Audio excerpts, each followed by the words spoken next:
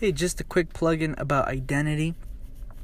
Just one way that we can change our identity. I feel like I didn't cover this enough because I kind of did the recording really fast. But to change your identity, I feel like a lot of people's problems kind of subconsciously comes because of their identity and how they see themselves.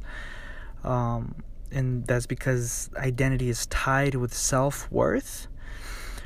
So one way that we can change that is by understanding and getting to know what God's thoughts are toward you. What does God think about you? Have you ever thought about that?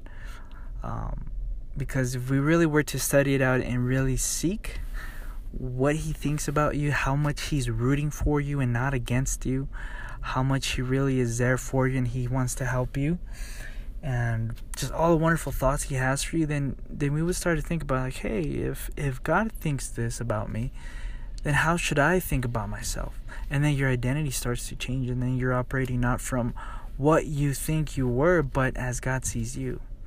And I think that's one thing that one core thing that really needs to change, that we need to allow the cross to change, is your identity.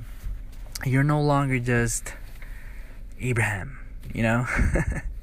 you are a son of the living God, and with that comes its name, and it comes its own background, and it comes everything else. So let it change you to your very core. Anyways, guys, God bless. Have a good day. Hey, just a quick plug-in about identity. Just one way that we can change our identity. I feel like I didn't cover this enough because I kind of did the recording really fast. But to change your identity, I feel like a lot of people's problems kind of subconsciously comes because of their identity and how they see themselves. And that's because identity is tied with self-worth. So one way that we can change that is by understanding and getting to know what God's thoughts are toward you. What does God think about you? Have you ever thought about that? Because if we really were to study it out and really seek what He thinks about you, how much He's rooting for you and not against you, how much He really is there for you and He wants to help you, and just all the wonderful thoughts He has for you, then we would start to think about, like, hey, if God thinks this about me, then how should I think about myself?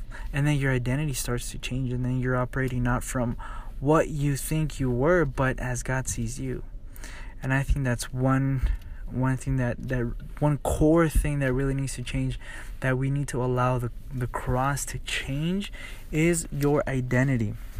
You're no longer just Abraham, you are a son of the living God, and with that comes its name, and it comes its own background, and it comes everything else. So let it change you to your very core.